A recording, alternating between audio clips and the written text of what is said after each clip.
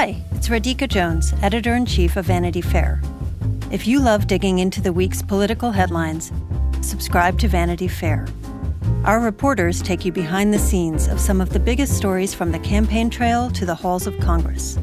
Just for our Inside the Hive listeners, save 15% on a yearly digital subscription to Vanity Fair with promo code POD15.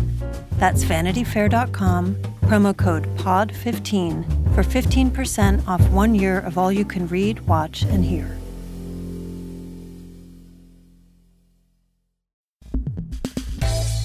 Joe Trippi is a legend when it comes to political campaigns. He's worked on the presidential and statewide campaigns of Ted Kennedy, Walter Mondale, Gary Hart, Jerry Brown, John Edwards, and he was also the campaign manager for Howard Dean. Not to age Joe, but he's been strategizing about how to win in politics since 1979. Joe is probably most famous for the Dean campaign, where back in 2004, he used new online technologies to organize what became known as the largest grassroots movement in presidential politics at the time. I asked Joe to come on the show today to tell us what the hell is actually going on in Washington, D.C. these days. Is it as chaotic there as it seems out here in the real world? Are Trump's bizarre tweets and continual attacks part of a larger, more thought-out political strategy, or just an angry guy with a Twitter account who so happens to be president? But more importantly, given that Joe has such a unique knowledge of presidential campaigns, I wanted to know, as I'm sure you do, what's going to happen to the Democrats and the Republicans in both the 2018 and 2020 election. Who, for example, is going to be the frontrunner for both parties in the presidential race? I'm thrilled to have Joe on the show today. All right. Well, thank you so much for joining us today. Good to be with you. Appreciate you taking the time.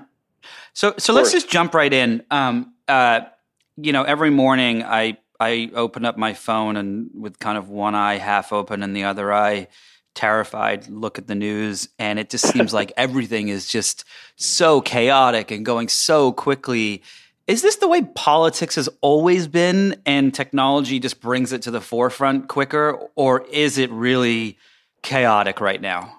I think both things. I think it's always been chaotic, and the pace of things has always been sort of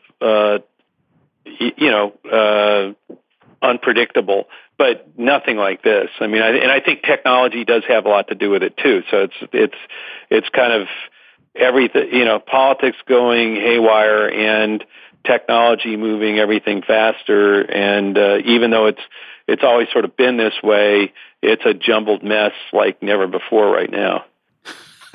How do you personally make sense of it? Are you just kind of consuming everything all the time? Are you on Twitter 24/7 on watching 12 different TV shows? How do you make sense of all this noise that's going on constantly? I tune in and out of it. I mean, the way I deal with it is, obviously, I'm on Twitter a lot, but I tune in for, what could be 15 minutes or half an hour, and then I just walk away and go do other things and come back and check in on the craziness again. I mean, it's just like a fire hose. So you just gotta, and I think that's part of what's going on. I mean, people, if you're just sitting there and the fire hose is always on you, it's gotta feel like, chaotic and you're drowning. And so, that's part of the filter's gone. It's just a full-blown hot fire hose coming at you all the time. You've got to be the filter. You've got to walk away. So let's talk about the one, the only, the infamous, the never-ending tweeter Donald Trump for a minute. I've seen some of your stuff on Fox. I've read some of your interviews recently and so on. And the thing that I can't figure out, and I think most people can't figure out, and maybe you can shed a little light on this, is he seems to be someone who is just constantly picking fights with whoever he can. This week it was Sessions. We could spend an hour just going back through every single fight he's picked. Do you think that this is his personality is one that is just constantly has to be in a brawl with someone, or is this to try to deflect, what's happening with Russia? the investigation? Is this just that he wakes up one morning and decides he doesn't like something? Like, what do you actually think is the agenda for Trump's continual attacks against whoever he can attack? I don't think it's well thought out. It's not strategic. I think it is his personality. It is the way it's who he is, and it's spur of the moment, impulsive, and always aggressive, always on the attack, and it doesn't really matter whether you were his best friend in the world yesterday, a.k.a. Jeff Sessions, or and his strongest supporter, his earliest supporter. It's not about. It's about maybe loyalty to him, but it's not his loyalty to anybody else. And that's just who he is. And I don't think anybody thinking or expecting that was going to change. As he grew into the presidency, I'd like to say you're sorely mistaken, but I think everybody who thought that has now figured it out. You don't have to tell them. Yeah, completely. So do you think that it's interesting because there's been all these, articles as of late that point out that that most of his base, through all of this, still supports him. There was I believe it was Pew Research recently found that, the number of Republicans, the percentage of Republicans that still support him is only full, and I think maybe 2 points since he became president. Is this, from their perspective, we'll screw all the liberals, we don't care what he does, or is this the kind of agenda that the base really wants to see? I think it's a little bit of both of those things. I mean, it's clear that first of all, what's going on here is, if you wanted to destroy Washington and throw out all the folks that you blame for everything that's ever gone wrong in the country, every time he does something that makes people like me and others on television and in Washington, put their hair on fire, his supporters, are that just delights them. I mean, they're thrilled by that. And so all these fights, I mean, this is the question you asked about, why is he so aggressive? Why is he always on the attack? Because he's attacking all the elites and all the people that his supporters are thrilled to give a black eye to and want to cheer it on.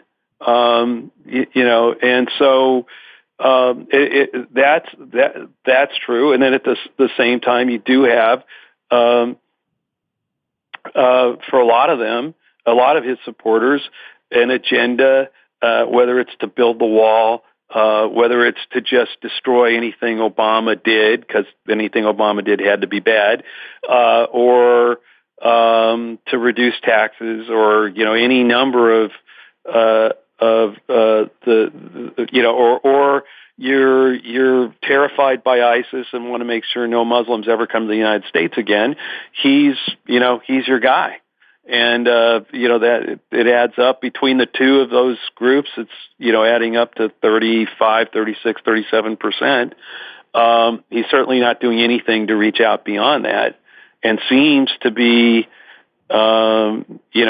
constantly going back to reinforce that group. I think that's what the transgender ban in the military was about, because he was attacking Sessions, who conservatives, particularly on immigration and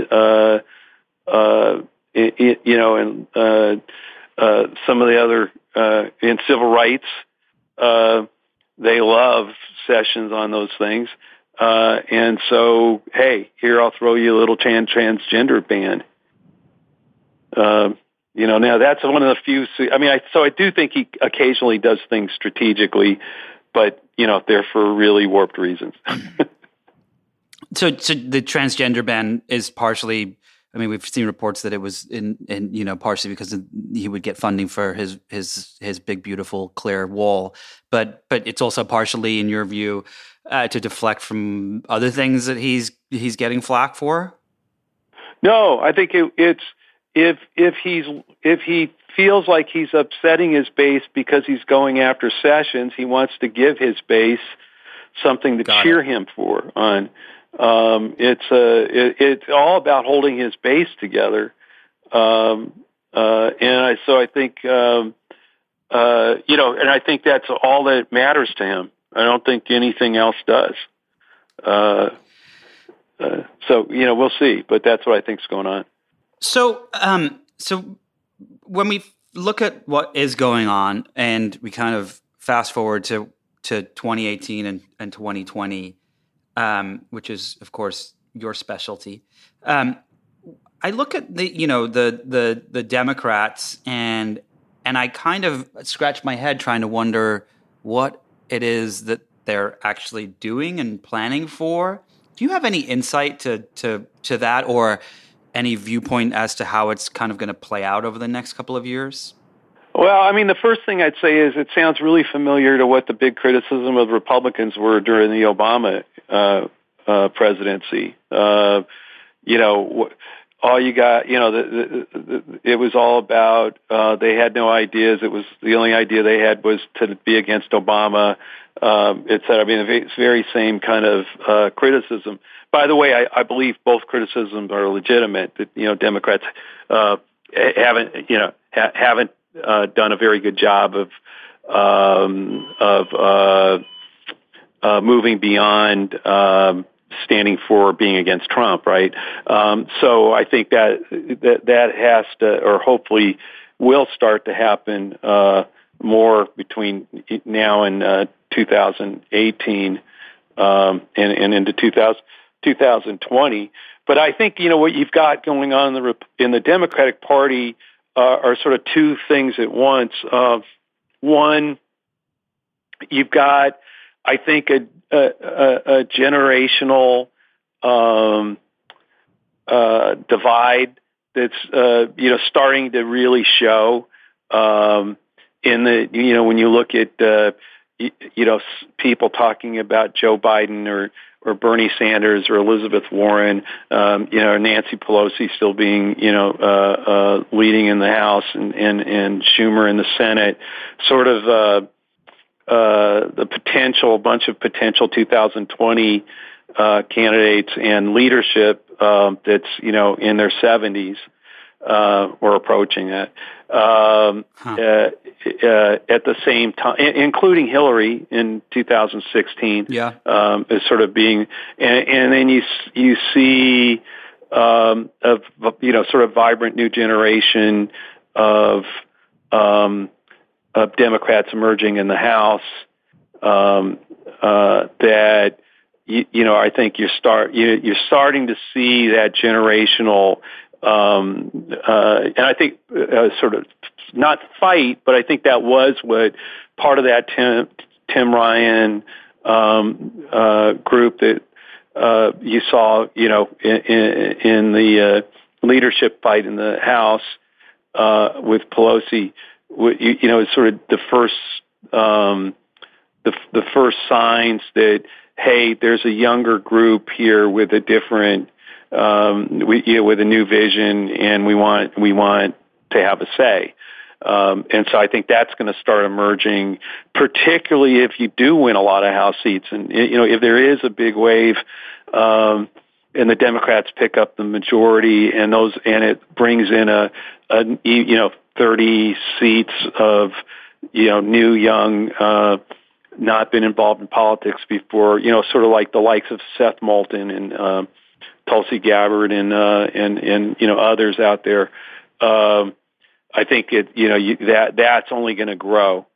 I mean, that kind of generational emergence of a new generation of Democrats, I think, is right here on just starting, and is on the imminent horizon.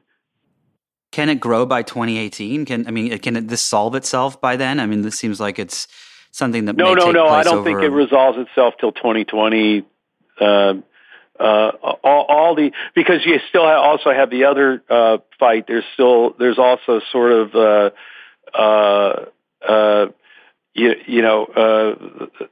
progressive emergence against the establishment in the party that was a big part of the Hillary Clinton Bernie Sanders fight, and that you do see happening in some of the Democratic primaries of 2018.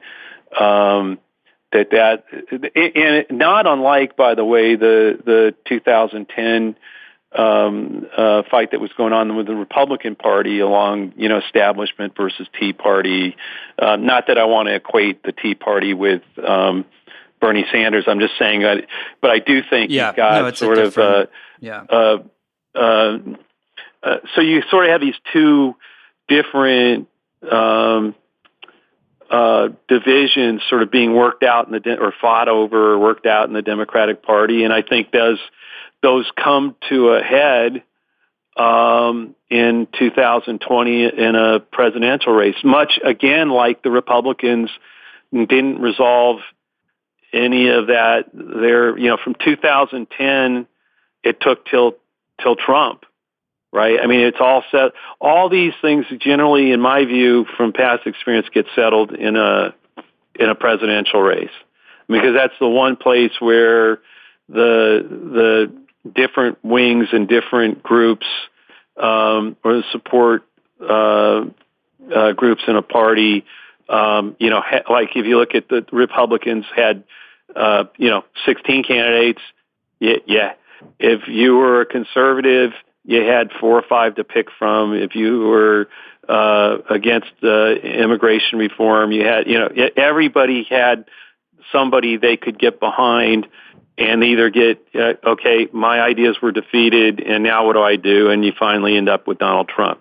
I think the same thing, kind of thing, is going to happen now with the Democrats. So who's the Democrats' Donald Trump? We don't know. I mean, I don't know that. What I mean by that is I don't know. I think you'll have generational candidates. I think there'll be people from the current, generation of leaders in the party, whether that's a Joe Biden or a Bernie Sanders or an Elizabeth Warren. I think you'll have younger generation, candidates out there. I don't know who those will be, but there'll be, I think, several. And then I think you'll have, within all that, there'll be, I think, sort of the old vision, new vision Democrats. I mean, however you want to put that, but, there's going to be, I think, people who are going to come to the table with different ideas, new ideas, and run against the status quo and the establishment in the party, and somebody's going to emerge. Now, I never would have predicted, who would have predicted that out of all those different divisions that existed in the Republican Party, they'd come down to Donald Trump. But a lot of that is because when you have that many you have 16 people and you're dividing it up, you don't need to get to 50 to win the nomination anymore. I think he won it with 39%, 40% of the votes going through most of those primaries. So that's what I mean. Somebody is going to, and it could be somebody it could be a celebrity candidate. That's what happened, right? Once you get that 16 candidates fighting it out, and one of them can garner the media attention and is a celebrity and is as good at pushing buttons as Donald Trump was, that can happen on the Democratic side too. Whether it's a Kanye West or I'm not getting into that. That's my next question. I guess it's like the one thing that. I think the one thing that Trump did that is arguably there's a good side and a bad side is that he took away the established theory that one had to go through. If you wanted to be president, you had to you had to be a mayor, and then you had to be a governor, and then you had to be a vice president or whatever it was before you could run. And along comes Trump and says, okay, I'm going to kind of completely break this, and succeeded in doing that. You know, the benefit of that is that you could in 2020 have an incredibly successful business person like Jeff Bezos or Bob Iger or something like that could run. But then the downside is that you have people like Kanye West and The Rock and so on who see this as an opportunity to grow their fame. Do you think that you know, the 2020 election is going to kind of look a little bit like, you know, the election in England, where you had, you know, Mr. Buckethead and Elmo and all these other bizarre characters, but ours are going to be celebrities on stage up there? I think that's likely. I mean, again, look, part of what's going on is the parties are obsolete, both of them. I'm not talking what do you mean by that? Can you explain that further? Yeah. Okay. You go back and look at the history of their primaries. About 25 to 30 million people vote in the Republican primaries for president. About 25 to 30 million vote in the Democratic primaries for president. So when you look at it, if you actually go back and look at this, about 5% of the voting age group in the United States made Donald Trump the nominee of the Republican Party. I think I figured this out, about 3% made Bernie Sanders the huge threat to Hillary Clinton that he was, right? It doesn't take that much. And particularly in an internet, social media, driven world, it's moving the calendar, moving the party sitting down and trying to decide if we remove Iowa and New Hampshire from being the first states, we'll end up with a different candidate, a better way to nominate a candidate. No, it's over. The primary system and the caucus system the parties have been operating under all this time doesn't jive in a social media, internet, mobile device world where you only have to add 5 or 6 million new people into that mix, into showing up at those things. Yeah, you got to get some part of the Democrats that show up, or some part of the Republicans that show up. But if you're Donald Trump and you're a celebrity and you're going to say things that resonate with the far right in your party, and also bring in a bunch of people who, 5-6 million people who haven't voted before in a Republican primary, you're going to demolish and can take over the party. That's what he did. Bernie wasn't a Democrat, almost does it in 2016 against Hillary Clinton on the Democratic side. So, you start to wonder why, if you're the Greens, why would you run as a third party? Why don't you just run a candidate as a Democrat, take over the Democratic Party, and run on climate change and shutting down every nuclear power plant in America? Because now, if there are 5 million Americans out there who want to shut down every nuclear power plant, and you add those in with, you could start to run havoc over the Democratic Party, many of whom would think shutting down every power plant would be crazy.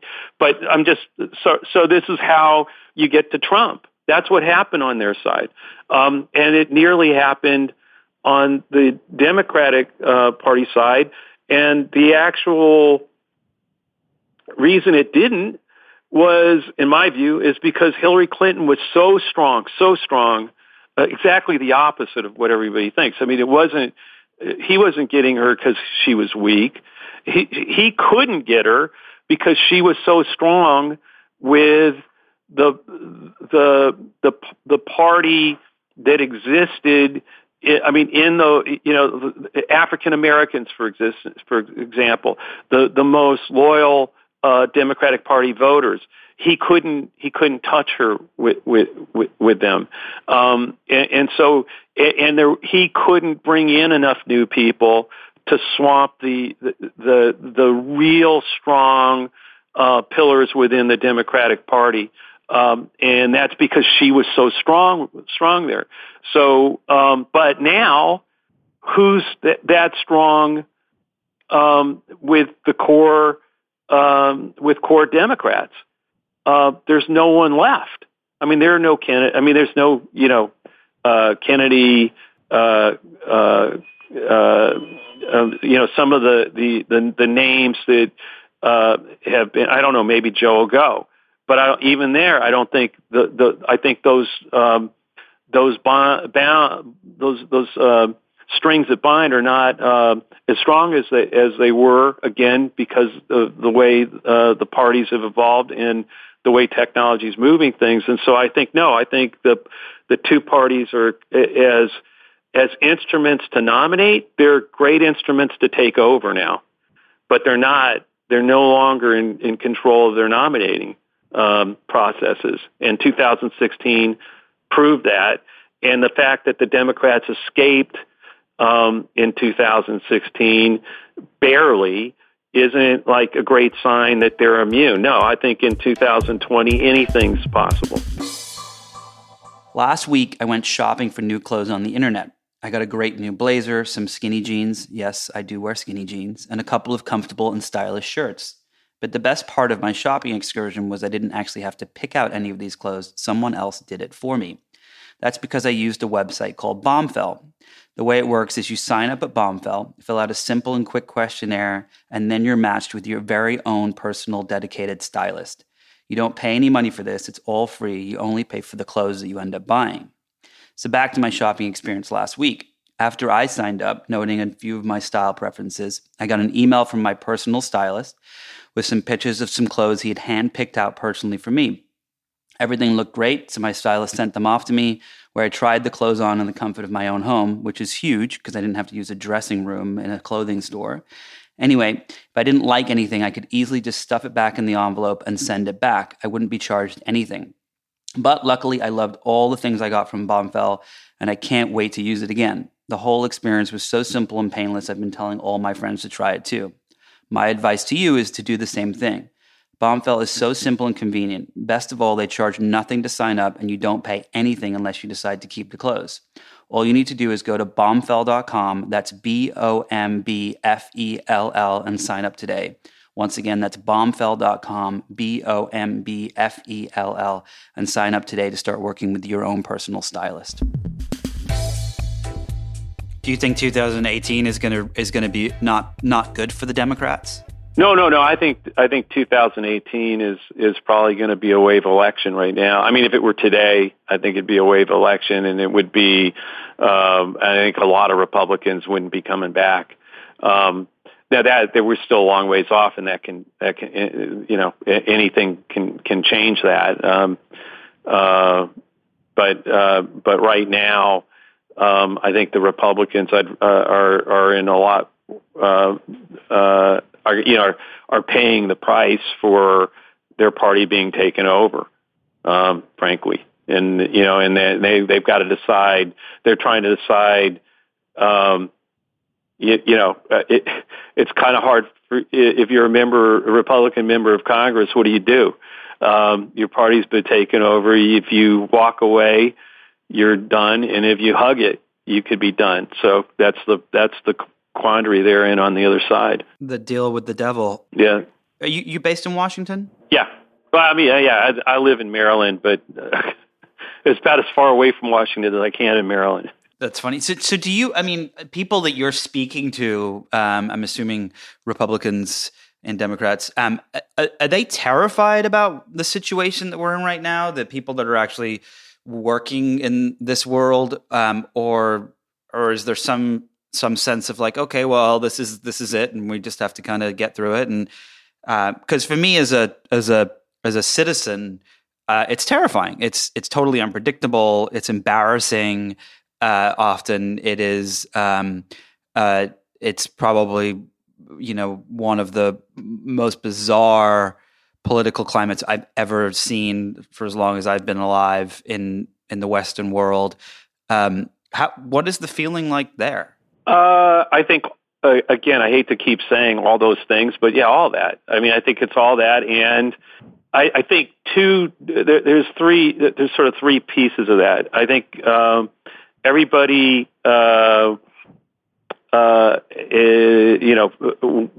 is at some level embarrassed, afraid of what it all means and what's happening. But at the same time, you see enough of the constitutional and institutional pillars of that have held the country up, coming into, with some force, to set up barriers that kind of alleviate that fear. In other words, I think there's this is terrifying, but the Justice Department, he could fire everybody and the investigation will go on. The Supreme Court won't, there's enough faith in the institutions, at least in Washington, to think, this will all come out and we'll be better for it. I don't, they could all be wrong. I'm just trying to give you a real feel for kind of like what you run into if you're, talking to people on both sides about it. I think the real surprise is how far the Republicans have been willing to go to enable it and not stand up to it. I mean, although that's starting to change a little too, I think. But why? It's part of that they. It's interesting because I remember, a couple of weeks before the election, and there were all these news articles and people on TV saying that the Republican Party is completely broken. After Trump loses, it's going to be a lot of self-reflection and realigning and so on and so forth. And that's what it felt like. It was pure chaos. It was, no one had any control. Paul Ryan looked like a complete dunce. Said he wasn't even going to, after the tape came out of Trump talking about grabbing women, he, said he wasn't going to campaign for him anymore and so on. And it felt like complete and utter chaos. And then lo and behold, Trump wins and they're all like, we're a big group of geniuses and now we're going to pull off our agenda. It feels like well. Today that's worked out really good. Yeah, it turned out real well. Well, it feels like today, with the amount that they have been unable to get done, that the party is what we thought it was a couple of weeks before Trump did win. Right. Is that your feeling too? Yeah, it's like I said. I think they've got the problem is their party was he took over their party, and their problem is they need his part of the party to win. So what do you do? I mean, in other words, you're now going to stand for election in 2018, and you can't win unless you can get enough of the Trump vote to be with you, because you're not going to get any Democrats to do it. Again, because he's so polarized, Democrats away from, and not just him, but we're polarized.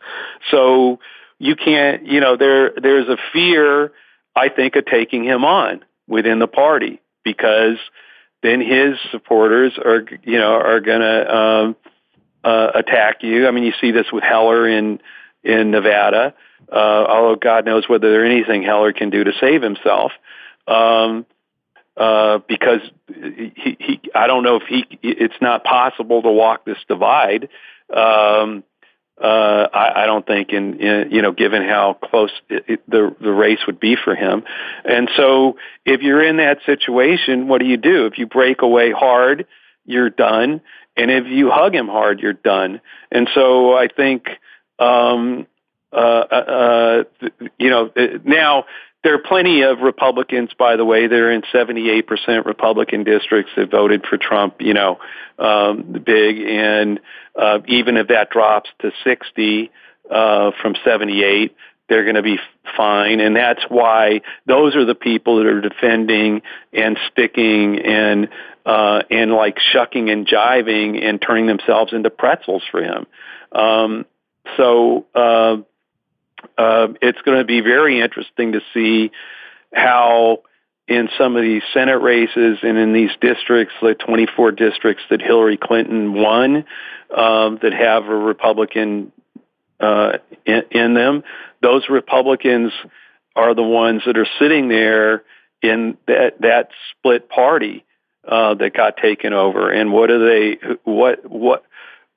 they do if they, to hold it all together? Not saying they can't do it. I'm just saying I think it's a much bigger problem, I think, particularly with Democrats and even independents, as energized as they are, to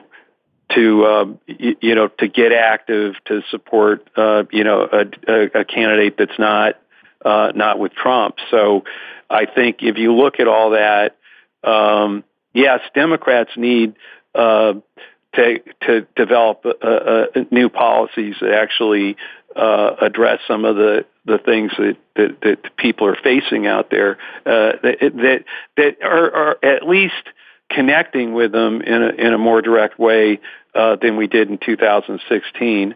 But I think all things being equal, 2018, I think the Republicans are in a lot worse shape. And I also think on the whole thing of, what's happening out there is, look, if I use the example of Kodak going bankrupt, 187,000 people lost their jobs that day. Like a few months later, Instagram sold itself to Facebook for $1 billion and had 13 employees. So you have 187,000 people lose their jobs when Kodak goes bankrupt. Instagram has 13 employees when it sells itself for $1 billion. Okay, now one party, the Republicans, will tell you if you cut taxes to the bone, that'll solve that problem. And the Democrats will tell you with job retraining and we put a lot of money in infrastructure, that's going to solve that problem. Well, there are lots of people who are sitting there looking at both of those things and going like, oh, great, I got to go back to school, or there's nothing good in there. Yeah. And so along the way, somebody comes out the woodwork screaming at the top of their lungs, I'll tell you who did this to you.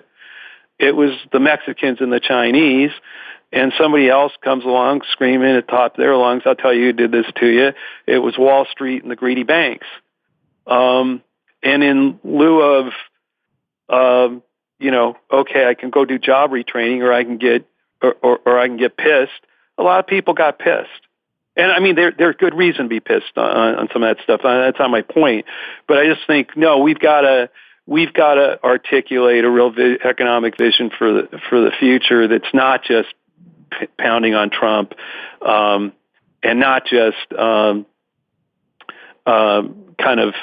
here, take your cough medicine, which is a lot of really good policies can sound that way. Yeah. The average 50-year-old is not sitting hankering to go back, go to welding school or whatever the job training thing is. So I'm just saying, I think that because both parties have been so locked in an economic debate and haven't really moved that debate forward very much, it's made both of them vulnerable to the likes of a Donald Trump. Yeah, I completely agree. And I think the big problem is that when you fast forward a few years and we start to see automation taking jobs at a rapid pace, that's going to be an even bigger issue that's going to come to the fore. and the repercussions are going to be astounding. Politically. Right, and that's what I'm saying. Infrastructure. Yeah, we need to rebuild infrastructure. It's right, but it doesn't address some of those underlying, some of the real underlying issues that are happening to people right now. And the same thing, reducing taxes. I'm sure that there are plenty of people who always want their taxes reduced, but that's not going to change that equation either. And so we kind of go into these debates with, you can almost basically script it out. They're going to talk about reducing we're going to have the same arguments, and the people are dealing with a different set of problems that both parties, in sort of being locked into that old debate, haven't moved forward enough on to actually connect with people in a way that engages them positively and makes them decide that I'm a Democrat this year. So I think Democrats would do well to build that new vision. I don't see much chance of the Republicans doing that at all, as long as Donald Trump's president of the United States. So that's another reason I think in the end, I think 2018, 2020, Democrats have a much better opportunity than Republicans do. So just last couple of questions before we let you go. You've been doing campaign stuff for decades, and since '84, right? No, 79. 79. Wow, I was years off. Ted Kennedy, and 1980. Wow. So a lot's changed over the years, but I personally feel, and maybe you can shed some light on this, that the last election had one of the biggest astounding effects was, the use of technology to target people with information, whether it was incorrect or correct. And there were companies like Cambridge Analytica that came along where they offered this, they purport that they can create, several thousand different types of ads that they can then target to several different thousand different people. Do you think that these technologies are changing the way one has to campaign, and will continue to do that, or are they just kind of additional tools that one has to be aware of? No, they're absolutely changing the way we campaign. I mean, we start, like the Dean campaign. You saw the start of that happen. We in 3 or 4 months raised more money than Bill Clinton raised when he set the record for Democrats and was reelected, and it was during his reelection campaign, not his election. And you saw,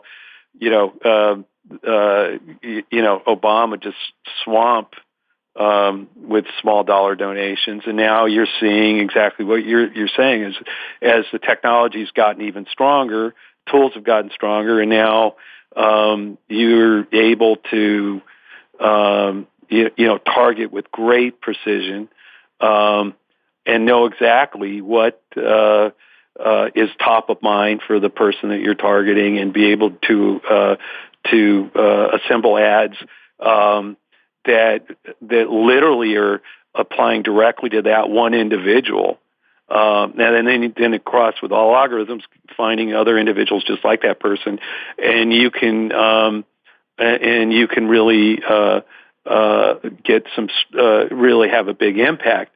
That doesn't, but what we're seeing is a gradient, right? I mean, the average 70-year-old is still. And 65-year-old is still television is the most dominant way to get them to change their opinion or to focus on a candidate or issue. So the mix is now different. You still have to run television for a lot of people that are still out there that are not on mobile devices, or are not getting the bulk of their information on the net, although and now even people in their 60s are. But I'm just saying that gradient is moving up, and the tools within it are getting, more powerful. data analytics, et cetera. And so, what that's done, frankly, is everybody, oh yeah, the Russians have been trying to do this to us for years. Yeah, they did, and they have. But the problem was for them, they used to have to figure out how to get Ted Koppel to invite Posner on Nightline back when there were only 3 channels, and then that's how we consumed Russian propaganda, and it was kind of obvious. Today, no, you can start a whole bunch of americasbeautiful.com websites with crazy, bad info on them, and whole internet bot armies can, including the partisans, Hillary Clinton's people on Twitter and social media will move a bad story about Trump that was planted by Russia just as fast as Trump's army will. So you can basically inject anything you want into the bloodstream of the country and the info stream of the country, and you don't have to get on ABC News anymore. And so it's all this technology is for me. It's as somebody who, when I did the Dean campaign, really thought, hey, I really wanted to build a campaign that actually empowered citizens to participate, get more involved directly in the campaign and in their governance, and was naive enough to think that, or idealistic enough to think that that's what I was helping to launch, and still sort of felt that way through the first Obama election. It's now started to take on, the side effects and the way the technology is evolving and being used, I think, is doing more damage to our democracy than helping it. Now, that's something that I think we really need to address, and it is a big problem in Trump and the administration not recognizing that regardless of what happened in 2016, we really need to address this. And I also think the parties need to, because I think, and again, I don't mean just about the data analytics and the other stuff that we're just talking about now, but I'm talking about just their nomination systems. I don't think are going to survive with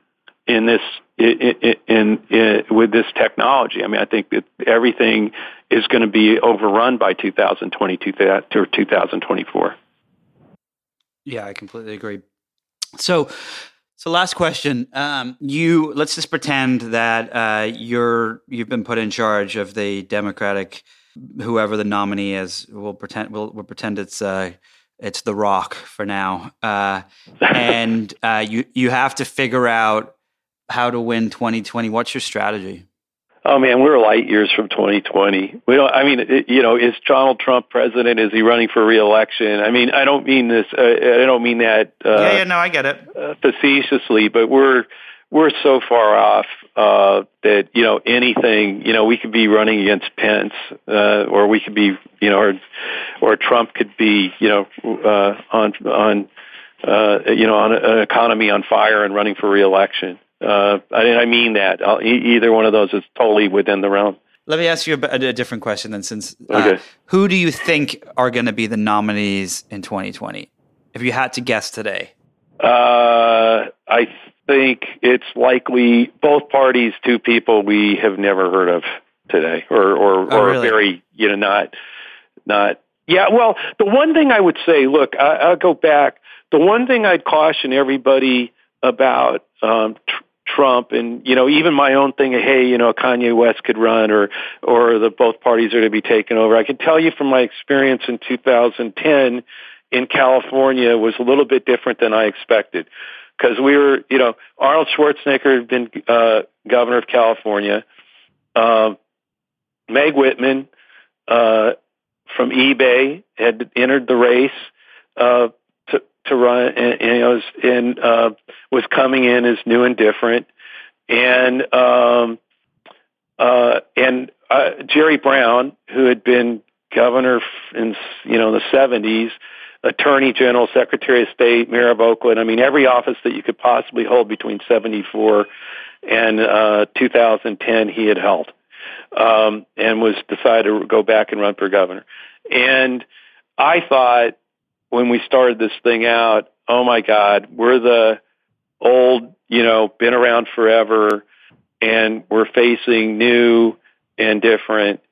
And then the more we started to get into the race, everybody, voters everywhere, you'd say, what about Meg Whitman? And they'd all start to go, no, new and different. We tried that with Arnold Schwarzenegger, and look at what happened to our state.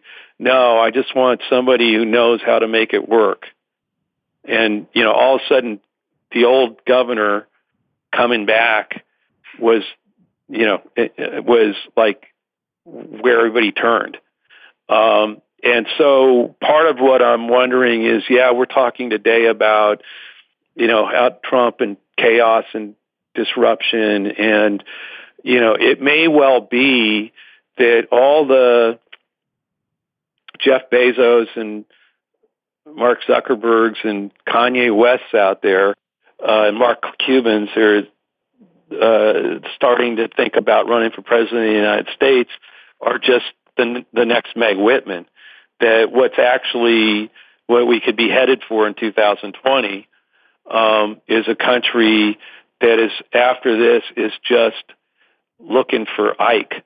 I mean, looking for somebody who knows how government works, who's not going to be bombastic, and is actually, like I said, in California, that's what made it possible for Jerry Brown to win a third and fourth term for governor, and the leader he is in the state today. Who is that? And can it emerge in either party? Is it a new generation? But I think I don't think it's going to be as disruptive a candidate as when we say, well, Trump could take over the Democratic Party. It's totally within the realm with this technology and everything. But I actually think the California experience may point to somebody to somebody with a lot of experience who people can literally have a sigh of relief envisioning them in the Oval Office. Well, let's hope you're right, because I could use a few sighs of relief right about now. Thank you so much for taking the time to chat with us today. This has been really fascinating, and look forward to hearing from you again in the future. Thanks for having me on. Thank you to my guest today, Joe Trippi. If you enjoyed this conversation, be sure to listen and subscribe to other great episodes of Inside the Hive with Nick Bilton. You can find these on Apple Podcasts, Google Play, or anywhere you get your podcasts. And don't forget to leave a review while you're there. Thanks to the folks at Digital Media for their production work and my editors at Vanity Fair. And thanks, of course, to my sponsor today, Bombfell. Please support them the same way you support this podcast. I'll see you all next week. I'm Alex Schwartz. I'm Nomi Fry. I'm Vincent Cunningham, and this is Critics at Large, a New Yorker podcast for the culturally curious. Each week, we're going to talk about a big idea that's showing up across the cultural landscape, and we'll trace it through all the mediums we love: books, movies, television, music, art. And I always want to talk about celebrity gossip, too. Of course. What are you guys excited to cover in the next few months? There's a new translation of the Iliad that's coming out, Emily Wilson. Really excited to see whether I can read the Iliad again, whether I'm that literate. I mean, the jury is out. I can't wait to hear Adam Driver go again in an Italian accent in Michael Mann's Ferrari. He can't stop. I mean, and bless him. I can't wait. Molto bene. Molto bene. We hope you'll join us for new episodes each Thursday. Follow Critics at Large today, wherever you get podcasts. You really don't want to miss this. Don't miss this. Don't miss it. See you soon.